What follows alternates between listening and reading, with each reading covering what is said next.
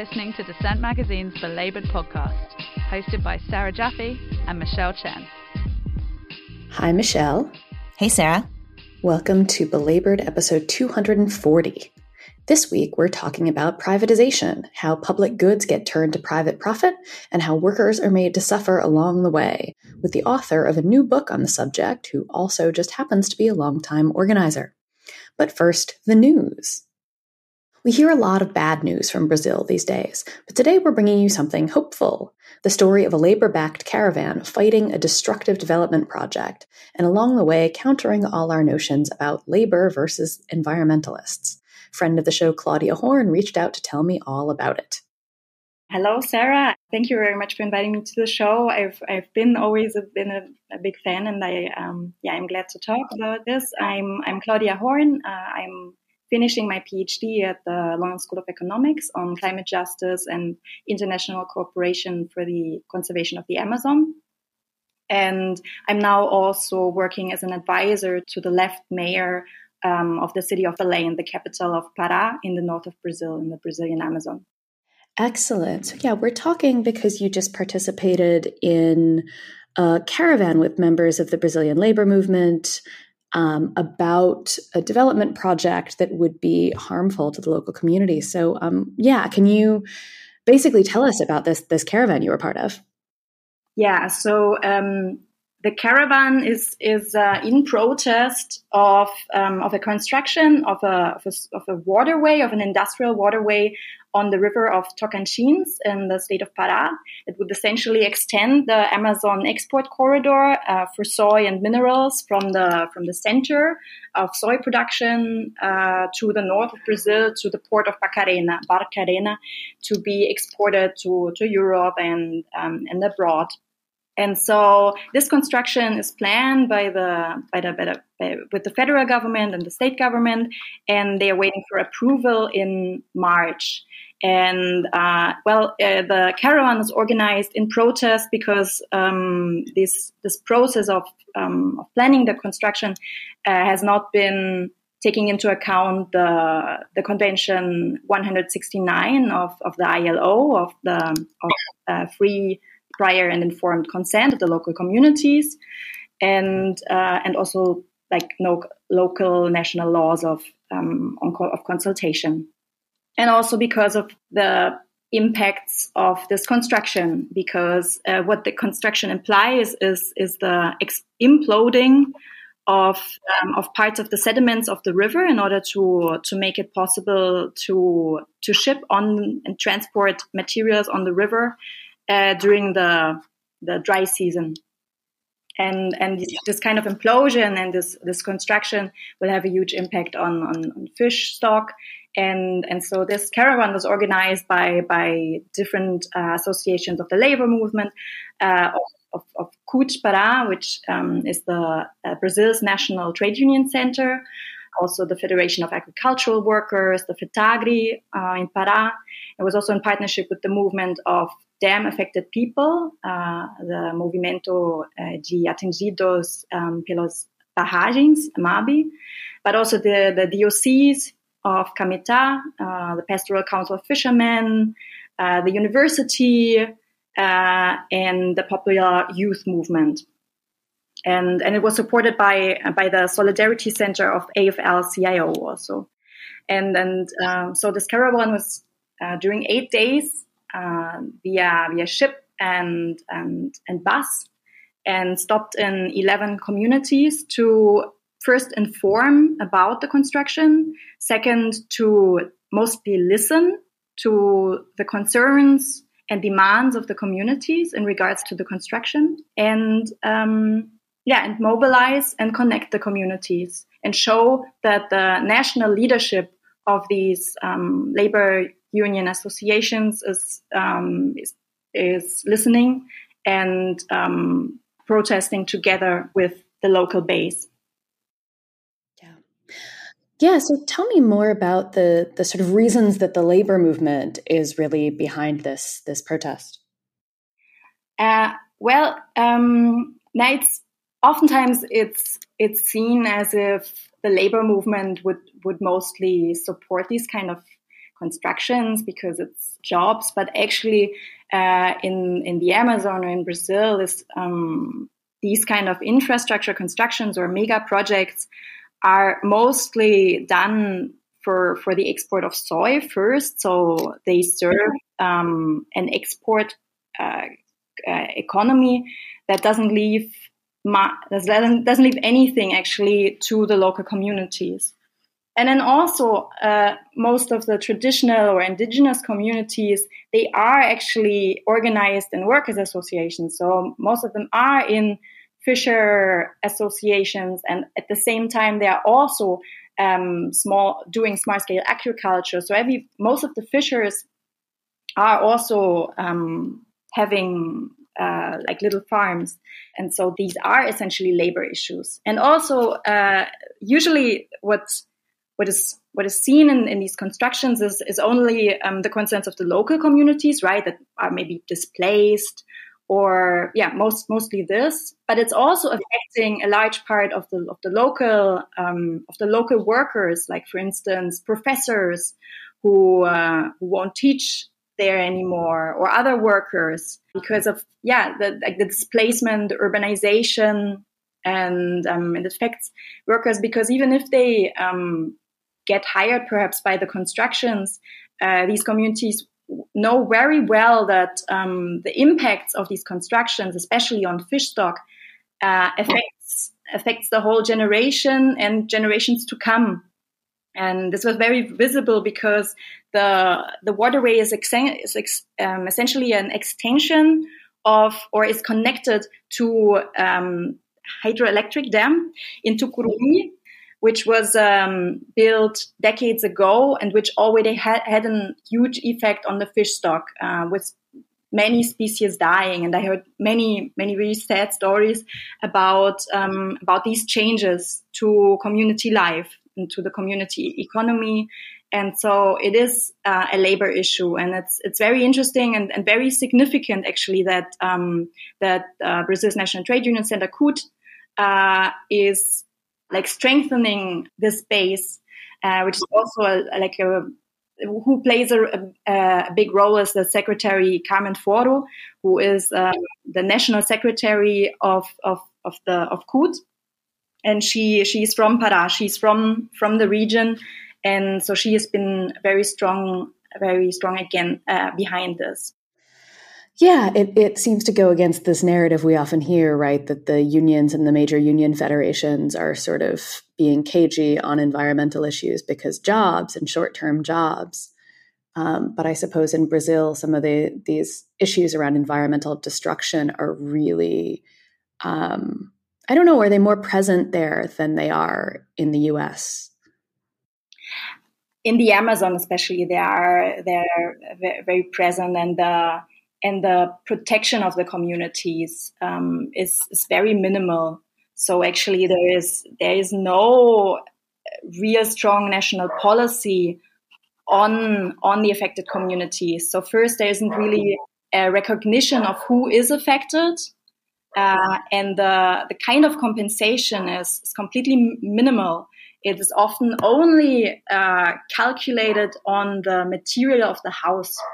So it doesn't take into account any other impacts on income, on community culture, or anything beyond this.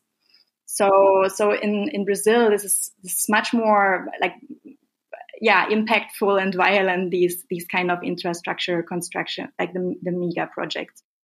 Yeah, and I was just going to ask, obviously, about Bolsonaro, obviously, who is, well, he is what he is, right? Mm-hmm. But the role that he plays, I guess, in sort of polarizing these issues in a way that maybe even just a few years ago they might not have been. Yeah. So, Bolsonaro has like on environmental issues, right, done like a double strategy. He has dismantled environmental regulation with the defunding of environmental inspections and environmental licensing agencies like IBAMA that is also responsible for the licensing of constructions like this hydroelectric dam. And at the same time, he has also been privatizing lots of the conservation policy. And so he's also encouraged mining in the Amazon. He has encouraged mining in indigenous areas, and of course, like his government, like his term, has been used to implement rapidly like these kind of constructions because he's very very much supported by the agribusiness. And so this is part of this that there's actually no surprise that this is going forward, and they want to get it through very quickly because a more progressive government would face much more, would allow also much more democratic mechanisms of consultation, which would really make it very difficult to implement this construction so quickly. Right. So what can the American and European labor movements learn from what's going on here? For the labor movement, it's like really grappling with rural labor issues, because in Brazil, like most of the workers are essentially rural workers and small-scale rural producers, even though the Brazilian agribusiness is so big and so significant for the Brazilian economy, who is actually providing food for Brazilians are small-scale farmers, family farmers, and this is also what the MST, like the movement of landless workers, is fighting for, right? Like food security, and so all these issues in the Amazon and in the Brazilian context are very much connected, and the strategy of the labor movement to connect with this and strengthen the space, I think, is a big lesson. That was Claudia Horn. You can follow her on Twitter at Claudia Horn Says. It started with one little Starbucks shop up in Buffalo, but since then, the movement to unionize America's most iconic fancy coffee chain is percolating steadily through cities across the country. We last reported on the plight of the Buffalo Starbucks workers as they were facing repeated interference and intimidation from management as they prepared to vote for a union. They ended up winning their union election despite those obstacles, and now, according to the labor advocacy network More Perfect Union, union petitions have been filed at more than 70 Starbucks locations nationwide in 21 states. Most of these are in the very early stages of their campaigns, but Starbucks is wasting no time trying to push back against unionization efforts.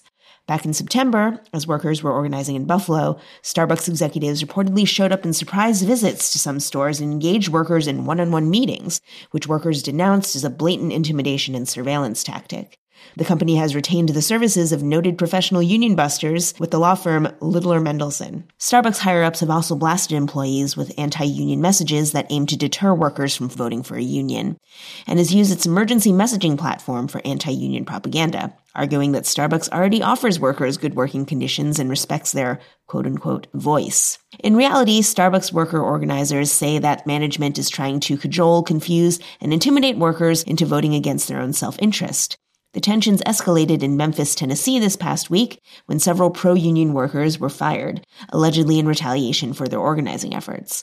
Starbucks Workers United, a national organization supporting the unionization campaigns, said that the management terminated 7 workers, or, quote, virtually the entire union membership in Memphis, after they spoke to the media, unquote.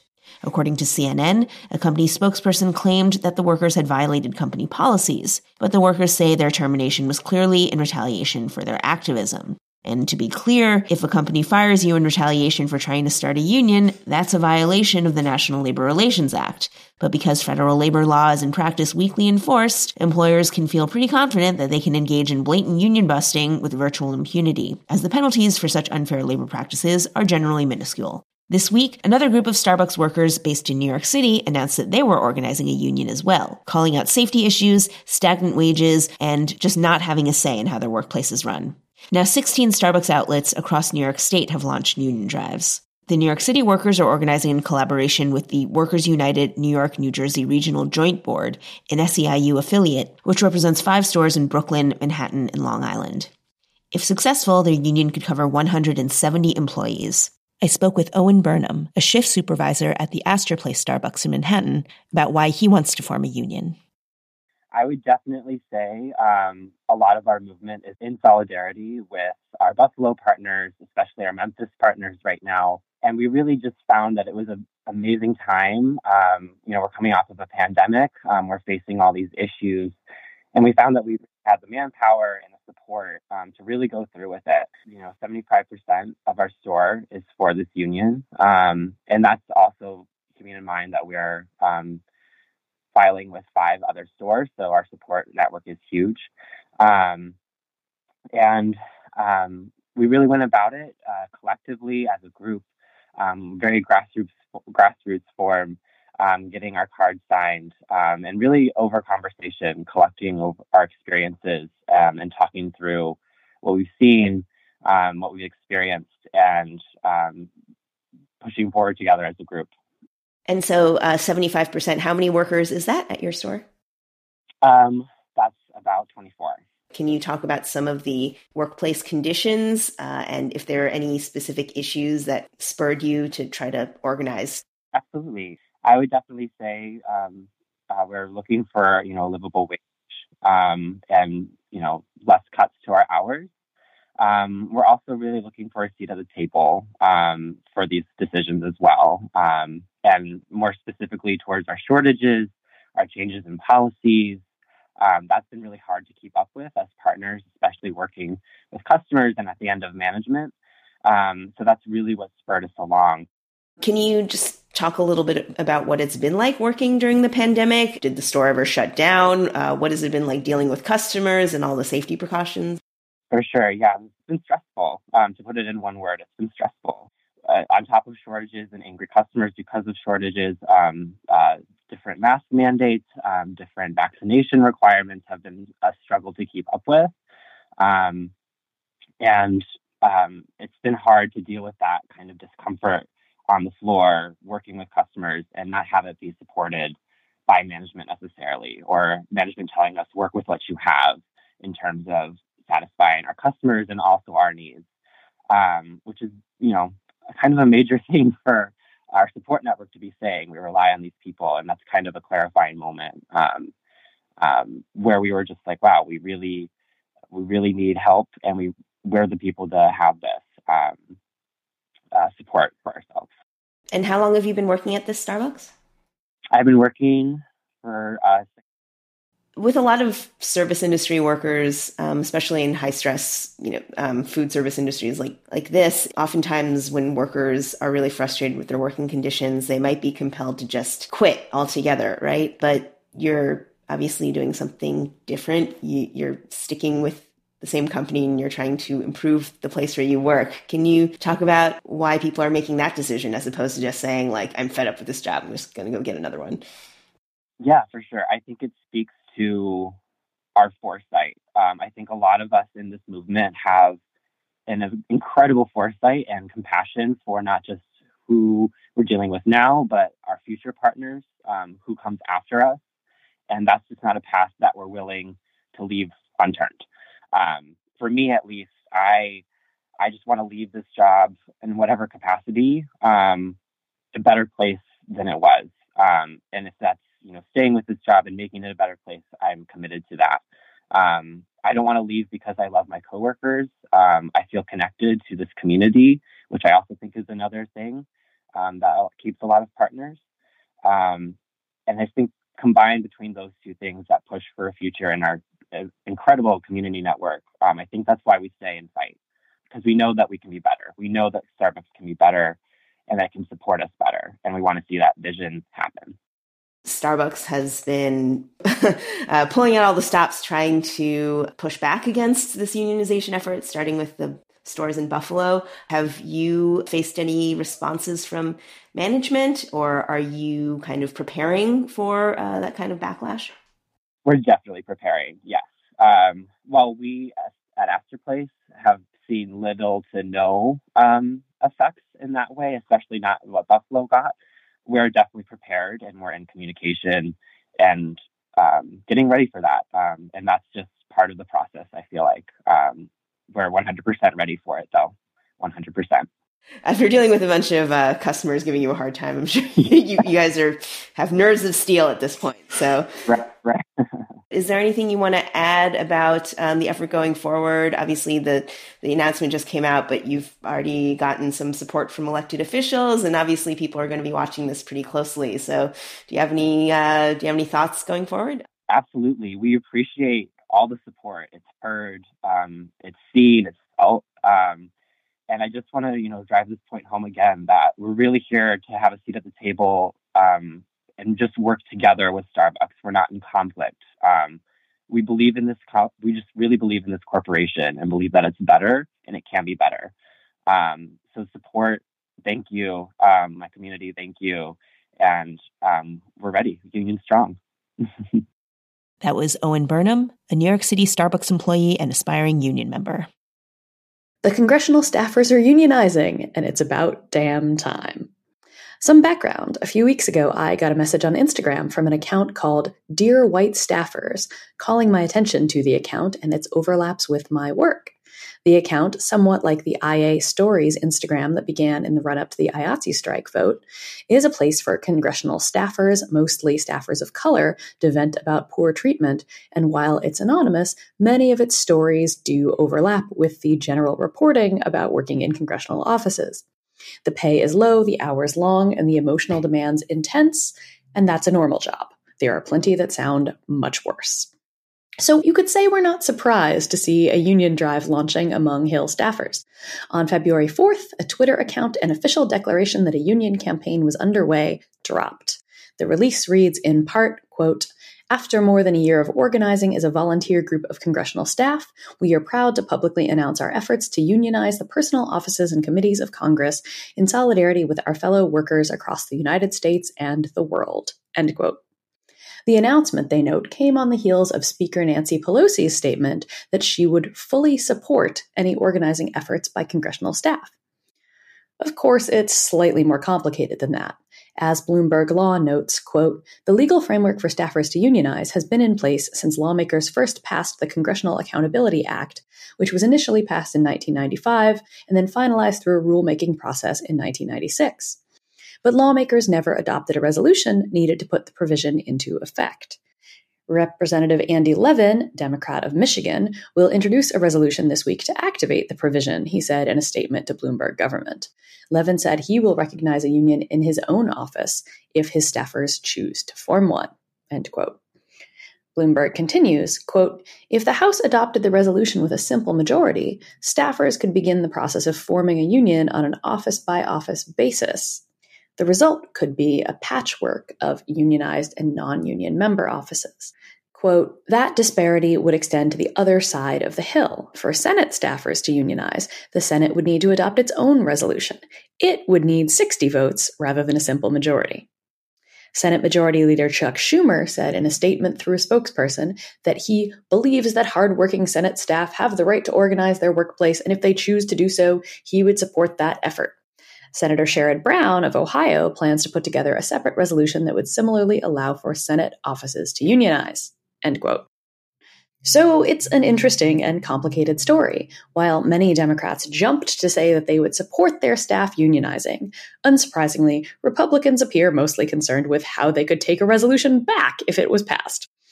It's also interesting to see if, unionization might extend to the offices of members who are less union-friendly, if staffers started to see much better conditions in unionized offices. Stay tuned, of course, for more, and if you are a unionizing Hill staffer, we want to hear from you. Belabored@dissentmagazine.org. New York City is home to one of the biggest populations of app-based workers, the people whose daily toil revolves around the jobs that come to them through a phone app, whether they're meal deliveries or DoorDash or Uber ride pickups or other gigs that are issued across a digital platform. These app-based gig workers have been complaining for years about extremely low pay, volatile work schedules, and abusive treatment on the job. And recently, delivery workers scored a victory with city council legislation that guarantees certain basic rights and protections, such as bathroom access, when they're delivering for restaurants. Now, app-based workers from multiple platforms are banding together to form Justice for App Workers, which describes itself as, quote, a coalition movement representing 100,000 rideshare drivers and delivery workers, unquote. They consist of several worker organizations in the New York area, representing rideshare drivers, black car drivers, and delivery workers.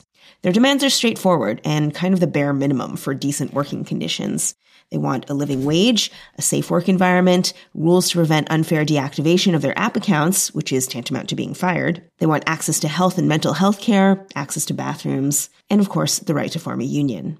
The catalyst for the Alliance's organizing has been the pandemic. The Alliance pointed out in their announcement of their launch that for 2 years, these workers have been, quote, braving the streets to keep communities running and performing essential services for many, including vulnerable and immunocompromised customers reliant on food, medicine, and grocery deliveries, unquote. And yet in return, they've gotten poverty wages, exploitation, and in many cases, real danger, as many of these workers who are on the streets all day are at risk of violent assaults and robbery. The workers define a safe work environment as one in which there are, quote, harsh punishments for perpetrators of violations against the workers, as well as the ability to trace customers. The Alliance is also challenging the heavy-handed policing of app-based workers, calling for an end to, quote, the constant threat of ticketing and towing, unquote, by authorities. Currently, the Alliance is seeking more protections at the local level, but they say they plan to advocate for improved conditions for app-based workers around the country.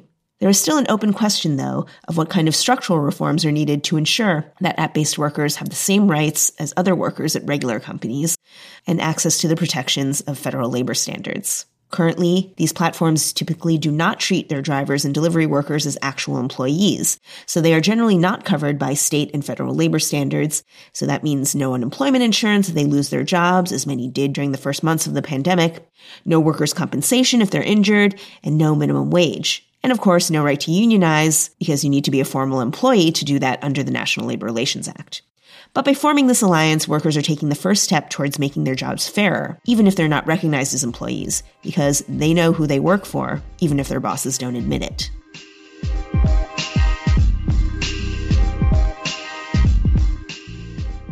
Over the past several decades, we have witnessed an extraordinary transfer of wealth and power from public ownership into private hands. The privatization of public goods, such as public lands, transportation infrastructure, healthcare services, and schools, has paralleled a conservative turn in American politics, in which, quote-unquote, free markets are championed as the most efficient and effective means of managing social services and distributing public resources. But labor and community activists say that the privatization of various public services and institutions, from state universities to prisons to municipal water systems, has undermined civil rights, deepened inequality, eroded working conditions, and made government less accountable. Donald Cohen, executive director of the research group In the Public Interest and co-author of the new book, The Privatization of Everything, talked to Belabored about the consequences of mass privatization, the impact on workers, and how the public can reclaim its ownership of public goods. For someone who is not familiar with this issue, why don't you just define what privatization means to you? Sure. And we have kind of a broader definition than is typical. I think, most people think of privatization as, privatizing a prison or selling off a water system or outsourcing, some city services and all, custodial services or any number of things. And all that is part of privatization. But, I take it a step further. And I define it in the following way, that it's private control over public goods. And I need to elaborate a little bit about that. What do we mean by public goods, right? Public goods are, in my definition, not the economics textbook definition, are those things that we all need to survive, the basics, and we need everyone to have, like health, like education, like knowledge, like, clean air and clean water and those fundamentals. And so private interests get control over those things in a variety of ways. One of those ways is outsourcing. Another way is if we don't have, when taxes are cut or conservatives run the government and won't expand social programs and social safety net programs, then people are left on their own in the market to meet their basic needs. For example, childcare isn't outsourced, but it's a fully privatized public good, in my view. Parents need childcare at this point, and it's incredibly expensive. So we should be, we should recognize that every parent needs it, and we should recognize that we need every parent to have it. And then the other way that that kind of control is exercised, and therefore part of privatization, is when we allow private corporations to inspect themselves for health and safety requirements, for just sort of basic common sense regulations. When we don't have the we don't have the adequate regulations and laws to protect people's health, our health and our environment, and even when we do have laws that do that, we don't have the staffing, the public agencies to oversee and to monitor. So, private companies that, put out toxic emissions in neighborhoods have some level of control over people's health in that neighborhood. So it's really kind of a broad definition. It's all about control and power. With your organization in the public interest, you work on issues like this. You research how this plays out on the federal, state, and local level. Are there any particular examples of privatization issues that you've worked on recently that come to mind? Well, it's constant. So we worked on recently. Let's see. Private prisons comes up all the time. Alabama more recently. And we don't do campaigns. We support organizations, unions, and others around the country that do campaigns, that do legislative campaigns or site fights. So we can go in and out as needed. So, there's an effort to privatize prisons in Alabama that keeps, that keeps on coming. We lost, we won, we lost. I think we're probably losing the end because it's Alabama. There are often water proposals to privatize water systems in the country. There's one going on in Chester, Pennsylvania, not too far from Philly. Let's see, constant efforts to increase the number of school vouchers in the country in education. Most of the red states are passing school voucher laws, some more extensive than others.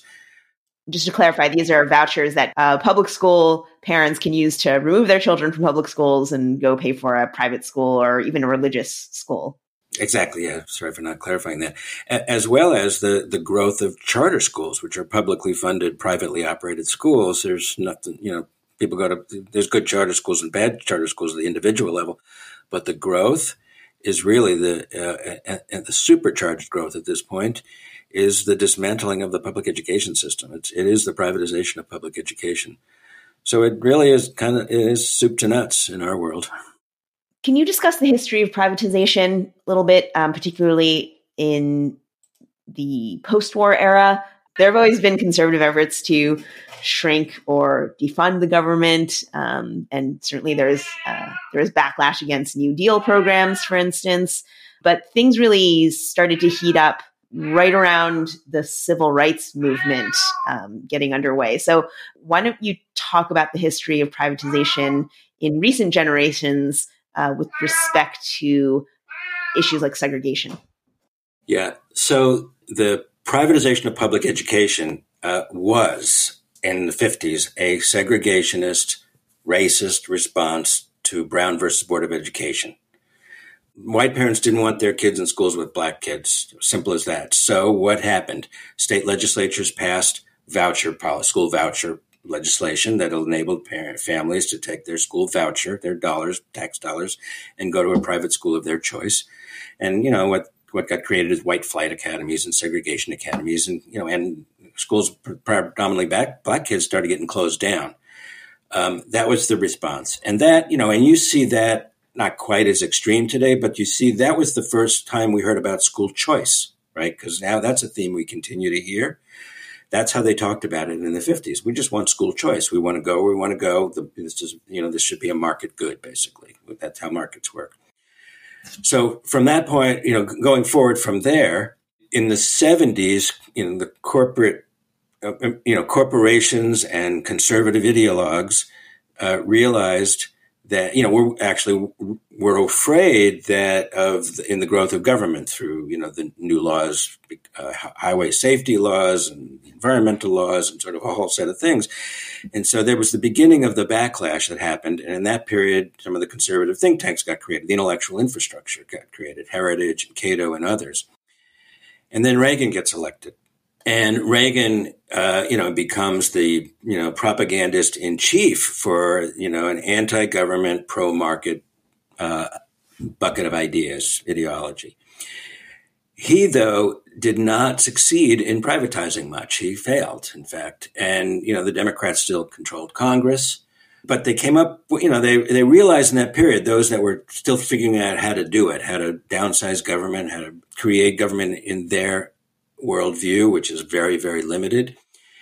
And they realized that privatization could be a tool to do that. Could be used to downsize the number of people who work for government, begin to change the dynamics of government spending in a variety of ways.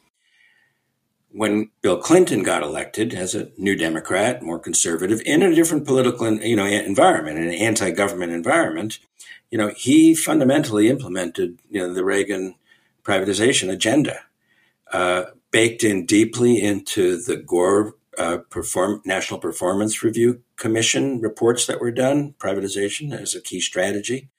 And then welfare reform happened that included in the legislation the ability to privatize significant pieces of welfare, of our safety net, the first time that had happened.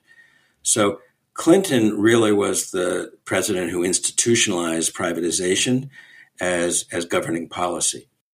George W. Bush, he had wins and losses. He privatized, war. I think we're familiar with that in terms of how many private contractors there were waging war in Iraq and Afghanistan.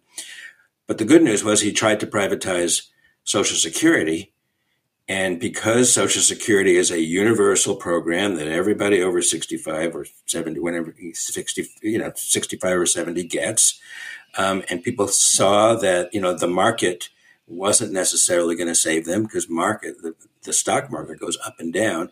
So he failed miserably at that. So, you can track all this forward from there. And now it's baked in. There's ideas that the government has limited roles, that the market should decide certain things, that competition and the profit motive are the right ways to drive progress. Those ideas are baked in at all levels of government right now in governing practice and philosophy. Right. And it was a bipartisan effort. So it shows that both parties have sort of been captured by this privatization mentality. Yeah, it still is. It's still very much. Now, it's not universal. There are, it's all over the map, but it's absolutely bipartisan. Right. So you talk a lot in your book about how one of the core tenets of this privatization philosophy is the supremacy of the contract, right? The private contract. And if you follow labor issues, you're likely to encounter issues with contracts with relation to the labor contract, right? Collective bargaining and sort of negotiations between labor and capital. So in that context, aren't contracts just sort of a very familiar part of the way things are run in this country? What do you see that is so dangerous about this sort of effort to make the private contract kind of sacrosanct? That's a good question. I mean, in terms of labor rights, which I'll move on, labor rights, I mean, the conservatives believe that an individual worker and an employer, it is their right and obligation and responsibility to contract with one another. They're not into collective bargaining, the most conservative. It's individuals should, that's the nature of our individual, economic relationships. And obviously there's a massive power imbalance there. I'll give an example or two just to describe the real issues around contracts. Because, we all contract for things, government contract for things. It's in the abstract. There's nothing wrong with it. It's all in the implementation. So I'll give the example of Chicago because it's the parking meters in Chicago because it's illustrative to lots of things. In 2008, 2009, heat of the recession, cities bleeding red ink, faced with desperate and really hard choices. The mayor, Staley at the time, announced a proposal. This was on a Friday, announced a proposal from a consortium of three global companies, Morgan Stanley, a sovereign wealth fund from the Middle East, and a national parking company, that they said they would give the city $1.1 billion up front to meet their needs, their desperate needs, in exchange for the control of the city's 36,000 parking meters for 75 years. Vote on Tuesday. complicated deal, no scrutiny, vote, deal done. So here's what became clear after the fact, when folks could analyze and look at it. One is an incredibly stupid way to borrow money on your future parking meter revenues. This contract will be over in 2083. We don't know if we'll be driving in 2083. So, but that's the least important. The most problematic is that if the city leaders doing their job want to eliminate parking spots to create dedicated bus lanes or bike lanes to get people out of cars to deal with climate, or pedestrian malls because they have, they're changing land use patterns, or as well to deal with climate, or any number of sort of fundamental municipal responsibilities. If they want to eliminate spots, they have to buy them back at the future value of the spot. So, and it's a lot of money. So what does that mean? That means, so the contract now ties the hands of the democratically elected leadership of the city to do its job, right? Because it's not, a deal's a deal. Contracts are rigid documents. So, if a city council member proposes to create bike lanes, they may not be able to afford to do it. So they don't do it because they have to keep the contractor whole, and they're contractually obligated to do that. So, that, in my view, says this is the problem. The problem is it's an assault on democracy because it's a straitjacket on democratic practices and what we ought to be able to decide and address over time. And you see in contracts that, they're all rigid documents of any kind, the good ones, the bad ones. They're rigid. They allow what they allow and they don't allow what they don't allow, or they're ambiguous. And then you go to court, which is why there's so much contract litigation in America. So you see that sort of rigidity in every contract. That's the problem in every kind of public service. Right. So I can see why maybe an outside observer would see how privatization would impact users of public services or users of public goods, right? The impact on workers' rights, I think, is perhaps a little less obvious. So can you explain and maybe give some examples of instances in which labor rights specifically have been undermined by privatization and by these sort of rigid contracts, as you call them? When a company says they can, when they're advocating to privatize or outsource a service, they basically, the argument is really always really simple. We can do it cheaper. We can do it better. We could do it faster. We hear that cheaper, better, faster all the time. So, the key word there being cheaper, right? Because, they have to take money out for profits and executive compensation and other things. So, we say, well, what are you going to spend less money on?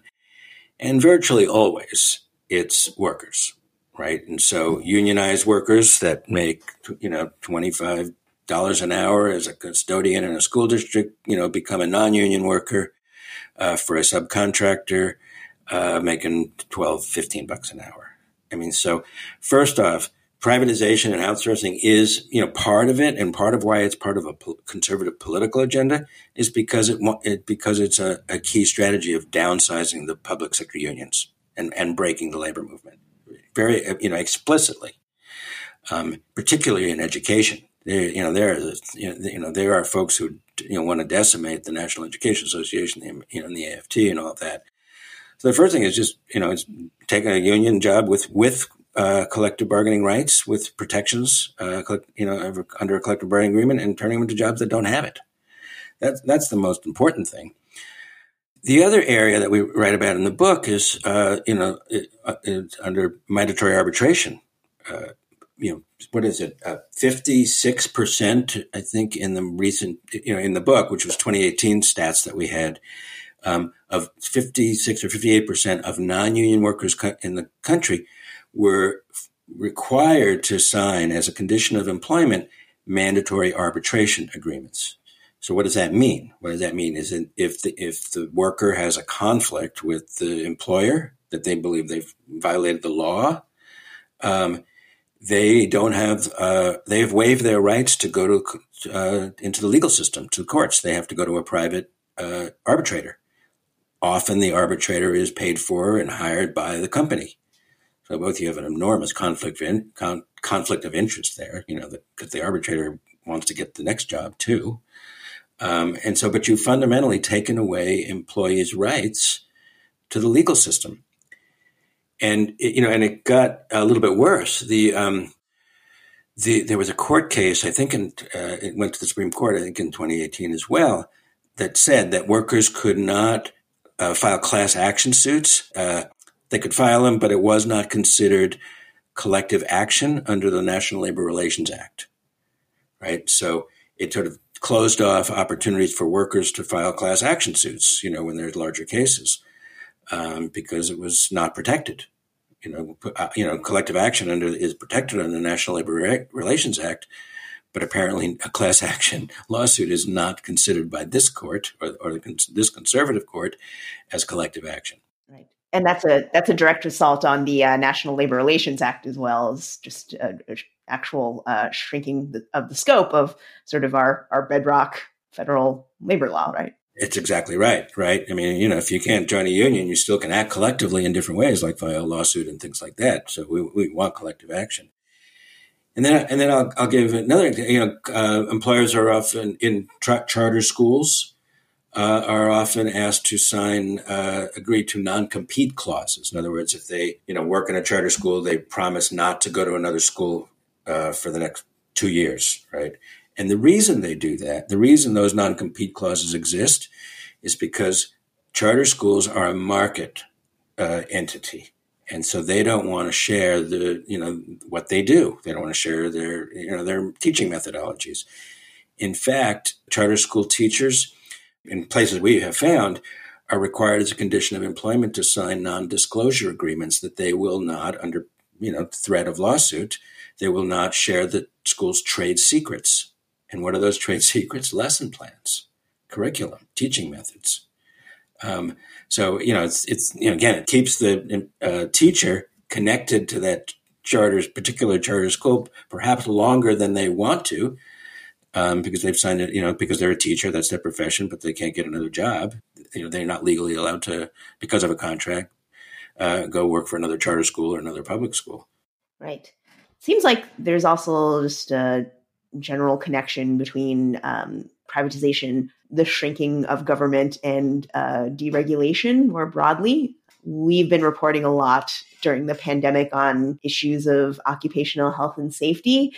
And one of the major manifestations of shrinkage of government and deregulation on the federal level is certainly a shrinkage of the resources and authority go into monitoring workplace safety, for instance.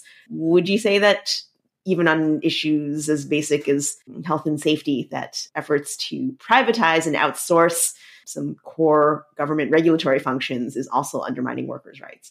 Oh, absolutely. And I think about it in a couple of ways. One of which is, when I said earlier, how do I define privatization? It's private control over public goods. One might argue that going home alive at the end of the day is a public good we should try to guarantee for all people, right? Or alive and unharmed, right? So when a workplace is unsafe, that employer has control over the systems and structures and your health and your safety. That's why we have health and safety laws. So when we both don't adequately regulate, because there's still more, there's always more regulations, workplace safety regulations that need to be promulgated, but that are opposed by industry. So it takes a very long time to make it happen. But the ones that we do have, we don't have adequate cops on the beat, as it were, OSHA inspectors, whether it's, state OSHA or federal OSHA. So in the end, that fundamentally gives the company, they're watching themselves, which means they have, further exercise control. So, and then take it one more step. If you have a union, at least you have a process of protecting yourself and you have a shop steward or you have, you can file grievances and things like that. But if you don't have a union, and you're working in an unsafe workplace and there's no OSHA inspectors because, taxes have been cut and departments have been cut, you're screwed. Going back to the history of privatization, you draw some comparisons between examples of privatization today and how things operated during the Gilded Age, which was, of course, over a century ago at the height of sort of the era of robber barons and such. So what do you think are some of the similarities between that era in which we saw, astronomical wealth being produced by capital, and as well as, a lot of labor unrest during that time. How does that compare to the economic and governing landscape that we're facing today? Well, I think, I can't give numbers, but I think, at the root of what we're dealing with today is an obscene concentration of wealth and income and therefore power. That's what was going on back then is, the trusts from large corporations were forming. There was this growth of, concentrated power. That's what we're seeing today. And we're seeing it both because of tax cutting, of the wealth, of the wealthiest. We're seeing it because of the, reduced union density so that the spoils of profits and productivity go to the top, not the middle or the bottom. And then, to the extent that folks, as wealth gets concentrated, then wealth exercises their political power and influence. And the purpose of their power and influence is to grow more wealth. Period. That's what businesses do. That's what corporations do is they grow and they sell things and they build wealth. There's no limits to that. So if they have political influence, they want to use it for two things, to grow and to limit costs, which means limit regulations and other things. So I think, in many ways, there's some great similarities between that period and this period, unfortunately. And certainly, there was a backlash to the Gilded Age. Right? It was followed immediately by the Progressive Era. Yeah. I wonder what will come after the Gilded Age that we're living through right now. Well, I think you're starting to see green shoots of it in Starbucks, and there's a lot of discontent. That's at its root economic discontent in the country. Both, because of the lack of social wage, lack of universal health care and child care and other things that we all need. And also because wages have stagnated. I think, unfortunately, populist right wingers have taken a lot of advantage of that. But in the end, people want people want a good life. And that's, so that's the part where we say, okay, it's for ours to step up and say, there's a different route here. Mm-hmm. You discuss the prison system quite a bit, and particularly the emergence of the private prison industry, and it struck me, in your discussion of the privatization of prisons as well as immigrant detention centers, that some comparisons could be drawn to between the prison industrial complex today and the type of collusion between business and the carceral state back in the wake of the Civil War, right? When we saw the convict leasing system. Can you talk about the prison system today? First of all, just outline the issues that we're facing right now with companies like the GEO Group and what they've done to the prison system, and what are the economic consequences of that, both for the people who are incarcerated as well as the communities that are affected by incarceration and law enforcement? Sure. It's a big question, so let me break it up because it's a good question. So one is important to recognize, I think, and I've said this in all sectors, because that businesses do one thing: they sell stuff. That's all they do. Right. So, and all they care about then is how many they sell, how much they get for it, for each thing they sell, how much it costs to make it, what the profit margin is, and what their market share is. That's all they care about. So what do prison companies do? Private prison companies, they sell heads and beds. So, in the 90s, during the strong on crime period, say, the private prison industry was heavily involved with ALEC, and I'm sure outside of ALEC, the American Legislative Exchange, to pass, to try to stimulate around the country strong on crime laws. 3 strikes, you're out, mandatory minimums, et cetera, et cetera. Purpose of which is to create bigger demand for their product, right? If there's more people who committed crimes, then there's more people who need beds. So that's what they do. The second thing I'll mention is that, so they sign, and there's 2 big companies, CoreCivic and GEO Group, but there's a lot of other pieces of corrections and immigrant detention that are privatized as well: forensic healthcare, community corrections, kind of all that stuff. But I'll stay on prisons. So But in the contracts, going back to the rigid contracts and the deals that are done in contracts, we've found many of the private prison contracts that at the state level have bed guarantees in them. Keep the beds filled or pay anyway. Some were 80%, some were 90%. Arizona was 100%. You pay no matter whether there's a prisoner there or not. So what's the impact of that?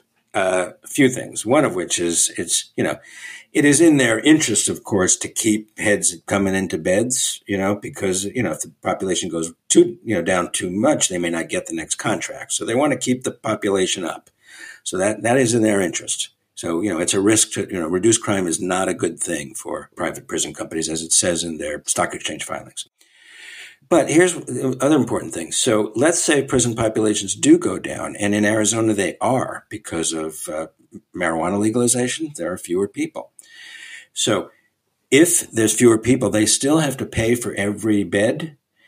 What we lose then is the ability to use those savings for things like mental health services, job training, supportive housing, sort of the set of things that we need to do to keep people out of prison, to reduce the carceral state. And so, we've locked in their profits in ways that prevent us from actually addressing the real purpose, and that is reduce prison populations, increase success, and integration into society for people. Because, we got to keep their interest whole. So, that's the main thing is, their interests are locked in. And I'll say one other thing I find really interesting. I think we write about it in the book. If they're publicly traded companies, those two. So they have a fiduciary obligation to their shareholders to make, to be profitable.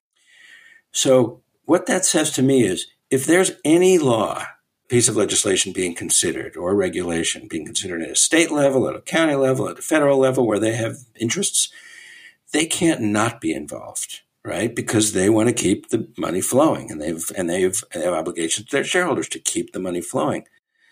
So the problem is once they're in, their interests are in, and their interests are counter to our interests. They want more heads in beds. We want fewer heads in beds. That's the simple choice. I know that, GEO Group and Corrections Corporation of America, they get a lot of attention because they are prime examples of fully privately run prison facilities and immigrant detention facilities. But the privatization in the prison system goes further than that, right? I mean, there are state prisons and federal prisons with, massive contracts with these private third-party vendors that are, charging massive fees for phone calls and email, and there's all sorts of overlap, right, between the private sector and the prison system, even in government-run facilities, right? Oh, absolutely. No, I mean, even the big companies, they're big corporations. They've been doing vertical integration, you could call it. They want a piece of the entire stream from arrest to release, and everything in between. They've mapped it out. So for example, the transport, prisoners or people being moved from one facility to the other, that's privatized. And some of the companies are owned by the big ones too. Let's see, bail, that's a private, horror. In the prison, phone companies, being able to use the phone, being able to get money. Now you go through, there's a company called JPay, you get money. There are prisons around the country that have, kind of basically eliminated in-person family visits, and now there are only Skype visits, video calls. So those are companies as well. The commissary, the food service. And then at the back end, there's probation. Right? If someone's under probation, the purpose of probation is to, both make sure everybody's ready to get out if they've committed a crime or what have you, but also some support, right? So that they can reintegrate after you're incarcerated. There are places where that has been privatized, where they are giving control to the probationer, to a private company who makes money the longer the person is in probation, the more they have to do to get through their probation. And sometimes they create need. They make them get a drug test and then they get money from that, or they make them do something else. They get money from that. It's just control of these folks. And as well as, halfway houses, community corrections. mental health facilities. A little piece of it. Again, there's about $100 to $150 billion spent by governments in corrections. And companies just want it. They want it. They're going to seek out every corner of it, and that's exactly what they do. The reason when I was reading this, I kept going back to the example of prisons following the end of slavery is that you also see parallels today with our privatized or quasi-privatized prison facilities, primarily disproportionately affecting communities of color, especially Black communities, right? These are working class communities that are being affected. Mass incarceration is really a phenomenon of the poor and the disadvantaged in this country. Oh, absolutely. Absolutely. And, I'll even say, because, it's a labor-oriented podcast, there's some, there are real things the labor movement can and is doing around the country. I visited a prison in Washington State, a women's prison, that had inside it a partnership with 3 construction trade unions, creating a pre-apprenticeship program. Said these women, when they got out of prison, had a leg up to get into the full apprenticeship program. So there are real things that real roles the labor movement can play. Because, you think about it, what do you want? People, what do people need to not be? One of the things people need to not be in prison is a good job, a good union job. There are many other things going on there, but labor movement has played in some places playing a real positive role. And on the flip side, we have a lot of companies that are doing business with prisons, and in many cases, you could definitely draw parallels to the way prisons used forced labor of Black people after emancipation as a way of just essentially, keeping the labor force captive. Certainly there is still employment, private employment going on with incarcerated people all over the country. That's right. And, there's people say, but, you want people to get a good job, training and good, employment skills and all that. But, you don't get that by being jobbed out to a private company to do mass production. That's not what we're talking about. If you want to give people skills, give them skill, create programs to give people skills. Right. But it isn't exploiting them. Right. And preferably you would have those programs for people who they don't have to get incarcerated first before they have access to them. Yeah, well, there you go. I always say about prisons is a real simple way to reduce prison populations. There's only 3 ways. One is don't put people in the first place. Second is don't put them in the wrong place, because our prison system is also our country's mental health system. The numbers are astronomical. And then the third way is make sure if people leave, they don't come back. It means good job, means a house, means healthcare, means a whole set of things. This is all doable. I was thinking about the civil court system, not just the criminal court system, but the civil law and the civil court system. I mean, there are people who would argue with good reason that our entire system of civil laws is kind of based on the protection of private property. So is it any surprise, I guess, that we have these movements to privatize whole chunks of our government? And our government, in essence, has historically functioned to serve capital in many ways. Yeah, no, it's no question. I mean, it's, again, we're in an environment. I think, there's been a propaganda victory over the last 40 years, post-Keynesianism of, the limited government role and the dominance or the superiority of the market and all of that. And you lay on top of that, sort of basic jurisprudence that says property rights above all else, contract rights above all else. The whole thing tips the balance of power massively in the legal system, in the economic system, in the judicial system, in all of it, because if property rights can supersede health rights or public rights to, of things that we all need, which is how basically America is run, that's one of the things that prevents us from creating universal public goods that we all should have. You talk about how part of the charter school agenda is undermining teachers' unions, right? And we've seen many of the main opponents of the charterization of public education has been teachers' unions. Can you talk about the what has been the effect on the labor movement in education in general? And I guess to a to a person who isn't that familiar with this issue, they would maybe assume that it's possible to unionize charter schools as well. It has been done in a few cases, not many. But what is it about charterization and privatization of schooling that undermines the power of organized labor? Sure. Well, first, mostly it is a non-union sector. So it's taking a unionized sector and making it, and growing a significant parallel non-union sector. Having said that, there is increasing organization going on. It's still small, but there is increasing organizing going on within the charter sector.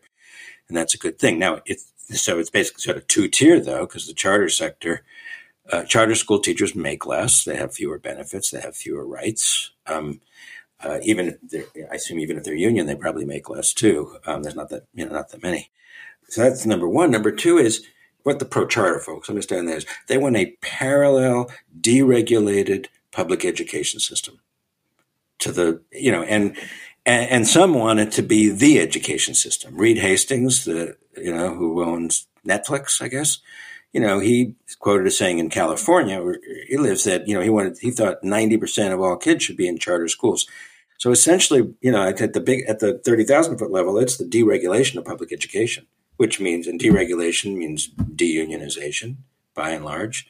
Instead of negotiating with, if you're a union and negotiating with the Los Angeles Unified School District, you're negotiating for all the teachers. You have a big block of workers negotiating with a big institution, the way it should be. If you have, charter schools, they got to pretty much negotiate one school at a time. It's like the Starbuckization of public education. I just have to sort of put this in the context of what's going on with public education generally right now. I mean, the backlash against so-called critical race theory, or just, the teaching of, actual history of racism in public schools, that's all happening alongside these ongoing efforts to privatize education, right? So what do you see as the connection between this ideological attack on educators, painting them all as these dangerous radicals, right? And this more subtle or subsurface effort to dismantle public education altogether? Well, the first thing I say is it's not happening at the same time. It's not happening on side of it. It is part of it. It is intricately tied. So what are the, because this is first off, it's a political strategy, right? They see red meat and they're going for red meat, but what their end game is they're using it for the same end game of dismantling public education, right? That's what's going on. And in fact, it is working, right? They're, first off, they're using it in places like Virginia, where Youngkin just got elected, and they're advancing voucher bills and charter bills as part of this effort, not as distinct from it. The right-wing, funders, to Koch type funders, and other of the major funders that are astroturfing a lot of this stuff. It's their agenda to dismantle the public education system. And, for multiple reasons. One is they're true libertarian believers, but they also hate the teachers union, and they believe, and they may believe, because they don't like unions, but they also some of them believe that, the unions are part of the Democratic Party, and this gives us permanent political control. It's not different. It is one of the tactics to dismantle public education. You discuss how privatization and the kind of mentality of privatization hinges on citizens coming to see themselves more as consumers of public goods rather than just, members of society with collective responsibility. Can you talk about sort of the root of that kind of consumer mentality when it comes to public goods? So what does it come from? So one is it is the Milton Friedman worldview, right? The Milton Friedman conservative worldview that, basically is as people should, their relationship with government, they fundamentally wanted to redefine our relationship with government as you get what you pay for and only what you pay for, and have no obligations to each other, right? You're on your own. That's the consumer worldview. Because that matches our experience as consumers. When you buy something, all you care about is yourself, whether you're getting what you pay for, right? And there's nothing wrong with that. That's just fine. Now, we want government services to be good as well. We both pay for them, and even if we don't pay for them, we're citizens. We're voters. We want them to be good. This is democracy. But there's more to it than that, right? We are actually not on our own. We are actually interdependent, right? Whether you admit it or not, whether you agree with it, whether you want to wear a mask, whether you don't want to wear a mask, we in fact are interdependent. And COVID for me punctuates that point quite well, right? What I have come to see and believe is that the health of all of us depends on the health of each of us, right? So we have a collective response. We are connected in that way. We also have obligations to each other to do no harm, to support one another, to the actions we take can harm other people. That's what citizenship, small c, I'm referring to, not the politicized, word citizenship. That's what citizenship means, is you acknowledge the reality of our interdependence and our responsibilities to the whole, because it's a democracy. Society is a project. Right? It's not like you're not on your own. You got to do your part, and you got to negotiate with everybody else. That's the difference between being a consumer and being a citizen. Consumers, you care about what you get, and citizens, you care about what you get, but you realize that it's part of a broader context. I will say, I will add one thing that in the Clinton years, Vice President Gore led the National Performance Review, the Reinventing Government, commission, as it were, and baked into the language of that. There's a couple of books came out of it for lots of recommendations. Baked into the language is, that the Americans were customers of public services. Now, part of the motivation there was, people who work for government should see us as, wanting to, provide good service to us. So I'll give them that. But it baked in that language is that we're customers, and we're not customers. We're citizens. Whether we pay taxes or not does not matter. That's how you structure the tax system. But we are citizens. We deserve high-quality services. We have to pay for them collectively. And it's not just we want everyone to have things. We need everybody to have things. We need everybody to have health care. We need everybody to be educated. We need the air to be clean. Those things, the only things you can do is if you do them together. Yeah. And you noted that privatization and the sort of citizen as consumer mentality is kind of antithetical to democracy writ large, right? Part of the relationship between democracy and privatization is such that, as you move towards privatization, you increasingly pay for public goods as commodities, as individual pay. We pay for the thing we use and only that thing. The problem with that is that if we decide everybody needs clean water, for example, that we pay for as a commodity, the people of Flint are simply unable to accomplish that. They just can't afford it. So you have to, in some way, pay. You have to collectivize the payment for things to guarantee the universality of things. I wanted to end on a somewhat optimistic note, so I saved this question until the end. I just wanted to touch briefly on some of the pushback against privatization that we've seen in recent years and some of the grassroots efforts to kind of to sort of, deprivatize things and restore public ownership of certain services and goods. Can you talk a little bit about that? Because it has been happening both in this country and I think in other countries as well, with issues like water privatization, for instance. Yeah, there have been a large number of water remunicipalizations, bringing it back into control. Atlanta, I think, was the biggest city that did it, but other cities around the country.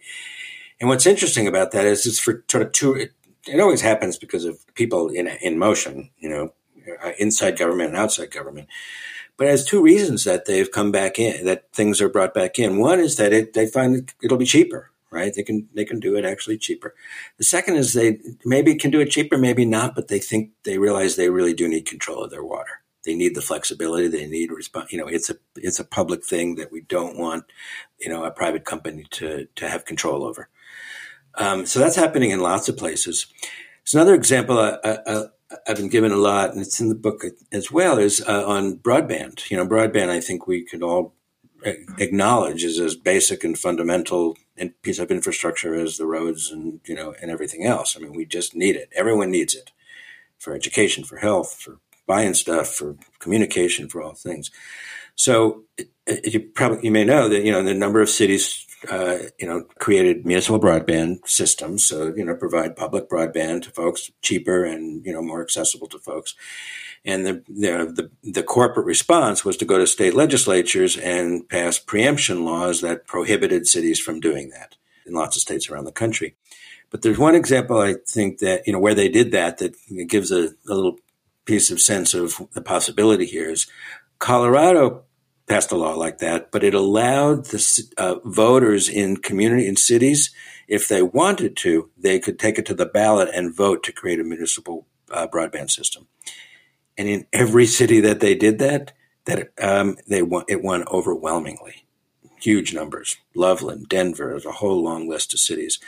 So it's, it says that people understand what everybody needs, right? That this is now fundamental to all of us. It says that, number one. Number two, I think most everybody I know realizes that our internet companies are not always our friend. They're not so-called, models of efficiency. We're all frustrated with them. So, it kind of breaks the private sector is more efficient in all cases because it's clearly not, just in all of our individual frustrations. And that when people take action, we can take it back. Do you have any thoughts about what the role of the labor movement should be in resisting privatization? And I ask this sort of for two reasons, because I know that historically the labor movement or unions particularly, hasn't always been, at the forefront of speaking out against efforts to outsource or privatize government. They've, often been primarily concerned just simply with, the conditions of their members, right? And also because I know that historically, the labor movement has existed as a way for working class people, ordinary citizens, to band together collectively to affect change. And it is actually, as a collective movement, it predates many of the institutions and resources that we see as public today. So where do you see the role of the labor movement in the current debate? Yeah. So I have very strong opinions about this, actually. So, because we work primarily with public sector unions right now, in all of them, nationally and in places around the country. And there's 20 million people that work for government in America. Important fact to have, huge. So just thinking about the public sector unions right now. So right now they're in the situation as follows, because I go to the conventions, I meet with them, I give talks and workshops and things. So they know that, they are swimming in an anti-government environment where the population, the residents of New York, where I was most recently, think that, all of New York State workers are lazy and inefficient and, paid too much. They know that. But then on the flip side, they also, when they describe their work, they're proud of it and they do cool things.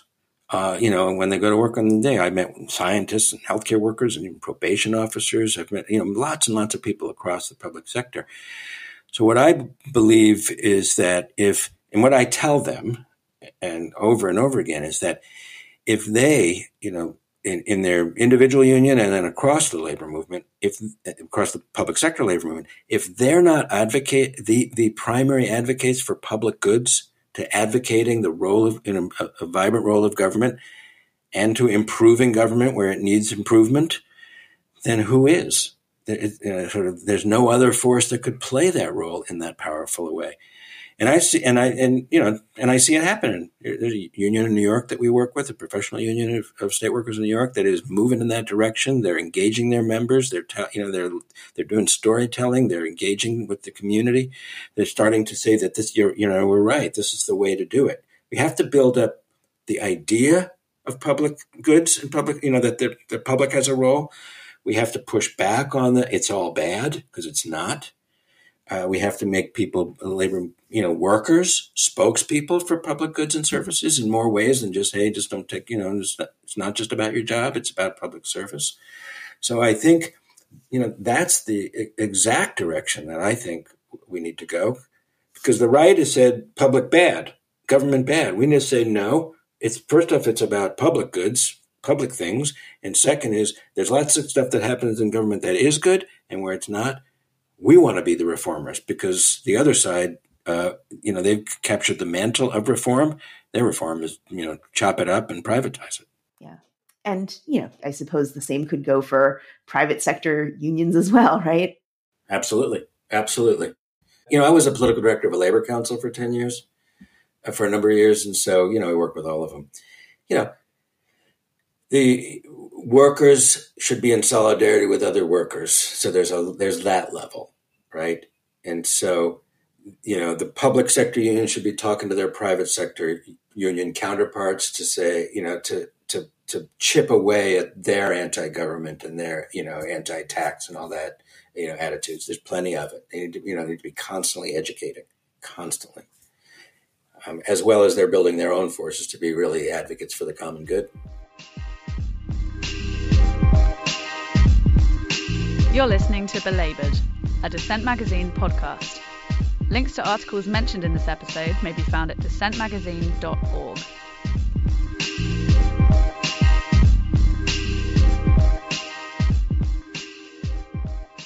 That was Donald Cohen, founder and director of In the Public Interest and co-author of The Privatization of Everything. Regular listeners to Belabored will know that I'm spending a lot of time on supply chain issues at the moment, and so won't be surprised to hear me plug the special issue of the American Prospect on the supply chain. In particular, though the whole issue is worth a read, and I sort of argued at not having pitched a piece for it, I wanted to call attention to a piece on The Hidden Costs of Containerization by Amir Khafagi. I'm just going to dive in because it kind of had me hooked from the jump. Quote, "As the world celebrated the new year with family and friends, 23-year-old Filipino seafarer Vince Valeriano marked a dispiriting milestone. For over 15 months, the soft-spoken Valeriano and 22 of his fellow Filipino crewmates have been aboard Cyprus Sea Line's massive 54,000-ton MBSC Maria without ever leaving the ship. This is their second consecutive holiday season without stepping ashore.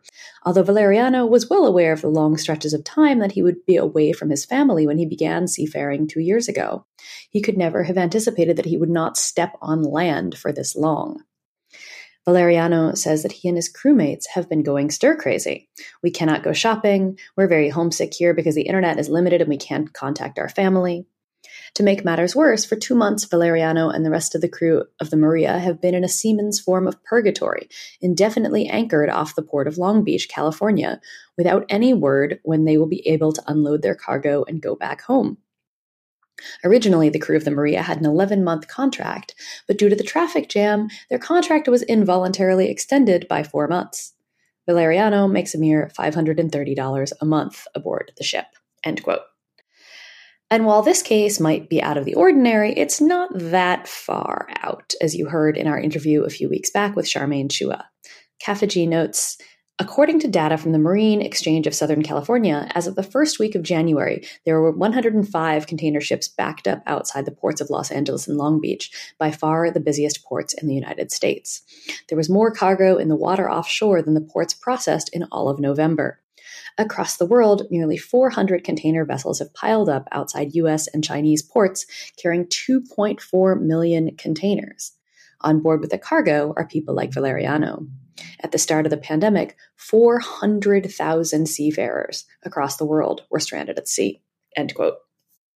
And of course, where there are exploited workers, there is someone turning a profit. Shippers, Khafagi notes, earned $25 billion in 2020, and a research consultant predicted $300 billion for 2021 and 2022. So yeah, I'm not going to dive too deeply here into the history of the containerization, which this piece does a good job of summing up very quickly because it's a long one. You heard about that, of course, from Charmaine, and you can read the article, which we will, of course, link at the Dissent website for all of that detail. But I want to talk about the impact of the container on workers. Martin Daniluk, assistant professor in the School of Geography at the University of Nottingham, told Khafagi, "The shipping container allowed us to take advantage of cheap labor overseas and move a lot of manufacturing offshore. And that comes at an incredible cost for workers domestically, but also for communities." End quote. We know, of course, a lot of this story. Factories close down in their longtime hubs in what become rust belts. Organized labor hemorrhages members as jobs disappear. But what's happening now on board the ships is new even for a supply chain that always ran on super exploitable workers. Caffergy writes, quote, "On the ground, the exuberant and gregarious Stefan Müller, a tugboat captain with a passion for the sea who also serves as an inspector with the International Transport Workers Federation, ITF, the union that represents transport workers globally, has combed the shores of Long Beach on his boat, meeting with the crews of the ships anchored offshore. Throughout his many decades of organizing seafarers, he has never seen such a bottleneck, nor has he seen crews this exhausted. As he sees it, the entire shipping industry has grown unstable. In essence, the ships have become too big to fail. Crew members are being forced to work beyond the ends of their contracts and are getting very little in the way of extra pay. In 2018, the International Labour Organization set the recommended minimum wage for an able-bodied seafarer on a global vessel at $641 a month, but that minimum wage is just a suggestion, not a rule, and Valeriano, of course, makes much less than that. But at the moment, he's stuck, and the people working around the edges to try to ease the burden on the workers are stretched far too thin." Caffergy writes, quote, "On land, 72-year-old Pat Pettit and her sister Mary have been running the International Seafarers Center, a worker center supporting seafarers in Long Beach, pretty much single-handedly throughout the pandemic.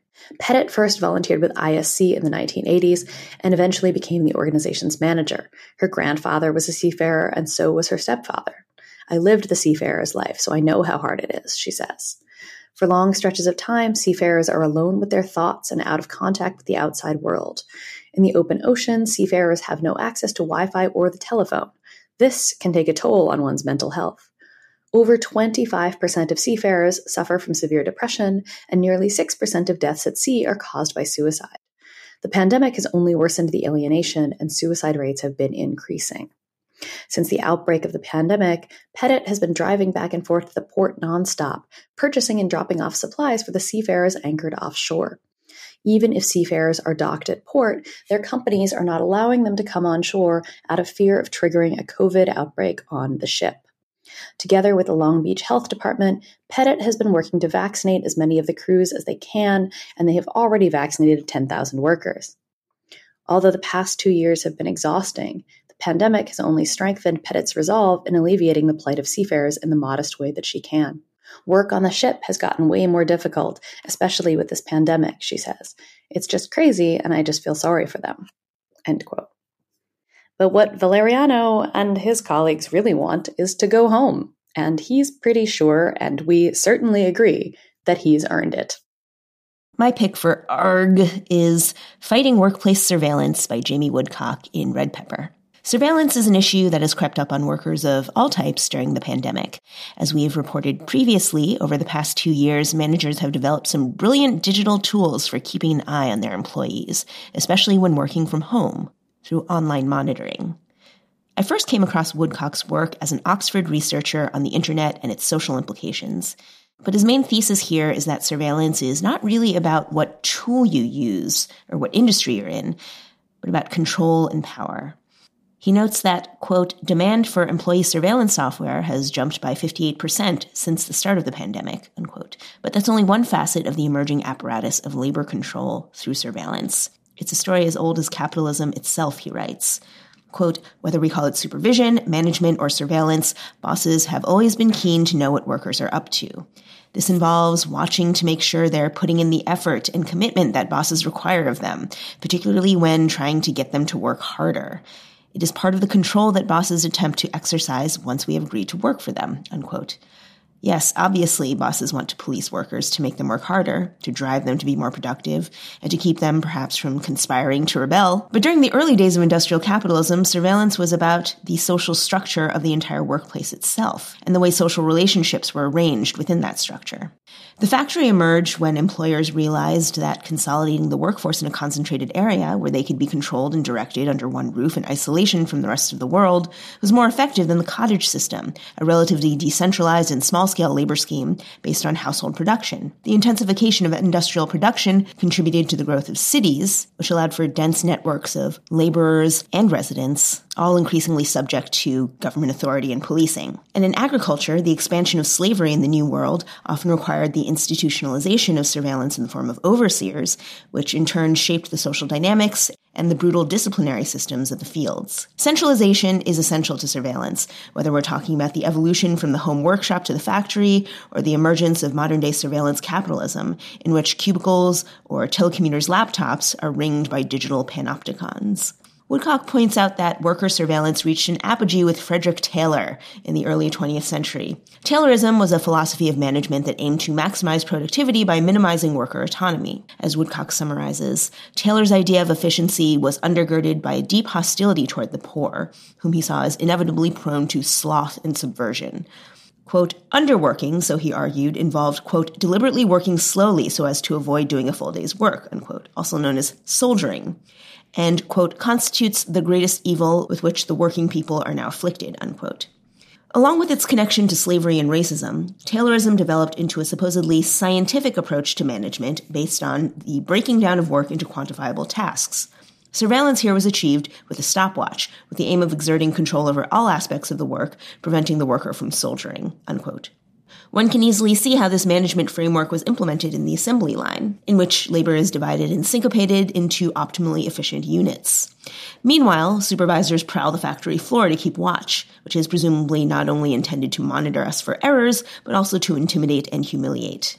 But what about the so-called white-collar, pink-collar workers of the 20th century, whose jobs were supposed to be a cut above the blue-collar drudgery and surveillance of the working class? Unfortunately, Woodcock writes, cubicle work has just inspired a whole new wave of innovation in surveillance. Monitoring workers through the same technologies that are used for actual production makes surveillance both less physically obvious and more psychologically invasive. Woodcock writes, quote, the combination of computers and telephones allows for software to be easily used to monitor the performance of call center workers. The computational control also allows for speeding up the rate of calls, creating, quote, an assembly line in the head, unquote, of workers. Data is generated automatically about worker performance, calculating the length of calls, success rates, sales, and so on, unquote. And now in the 21st century, with the advent of platform work companies like Uber or DoorDash, apps give corporations unilateral control over workers' job assignments, wages, and behavior. Woodcock dubs this, quote, algorithmic management, which takes the automation of surveillance further by providing algorithmic decision-making, often taking the form of so-called deactivations in which workers are fired, unquote. During the COVID era, telecommuting workers have faced similar monitoring through programs such as, quote, tools to read instant messages and emails, application usage recording, viewing calendars, notes and reminders, remote desktop control, etc., unquote. When an application does the policing and disciplining that would, in a previous era, have been performed by managers, surveillance becomes fully automated and thus maximally efficient. Unless, of course, workers decide that they've had enough. Since these tools are often implemented without workers' consent, it is difficult to resist them. But Woodcock exhorts readers to be vigilant about identifying these surveillance tools and to take collective action by collaborating to share information with each other or by forming a union. With the recent uprisings we've seen among app-based rideshare and delivery workers, we've seen an eruption of Luddite-like outrage as well as savvy tech-based organizing as workers push back against oppressive algorithms. They do this by affirming their rights and humanity in the face of a surveillance system that is above all meant to dehumanize us. And that is all for this episode of Belabored. Thanks, as always, to Colin Kinneborough and Natasha Lewis for making us sound good. And if you want to support our team in doing more independent reporting on labor issues, please consider becoming a sustaining member by supporting us on Patreon. You can go to patreon.com/belabored, and you can get some pretty cool swag designed by Molly Crabapple to go along with your support for our journalism. We'd also love it if you could leave a review for us on the podcast platform of your choice. It really helps us find new listeners. And you can get the complete archives of all of our shows, all 240 episodes, at dissentmagazine.org. And there you can also help sustain Dissent Magazine by subscribing. And of course, we don't just want your monetary contributions. We would love it if you could drop us a line. If you've got questions or suggestions for show ideas, if you are currently trying to organize your workplace in dealing with union busting and intimidation tactics, we want to hear about it. If you are thinking about organizing your Starbucks, let us know. If you are a local public sector worker and you're fed up with seeing your government being privatized by corporations, drop us a line. You can reach us via email at belabored@dissentmagazine.org, or you can catch us on the Twitters at #belabored. And that's a wrap. See you back here in 2 weeks.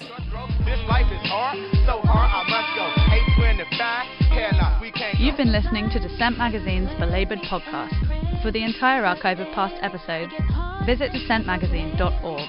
Join us online using #Belabored.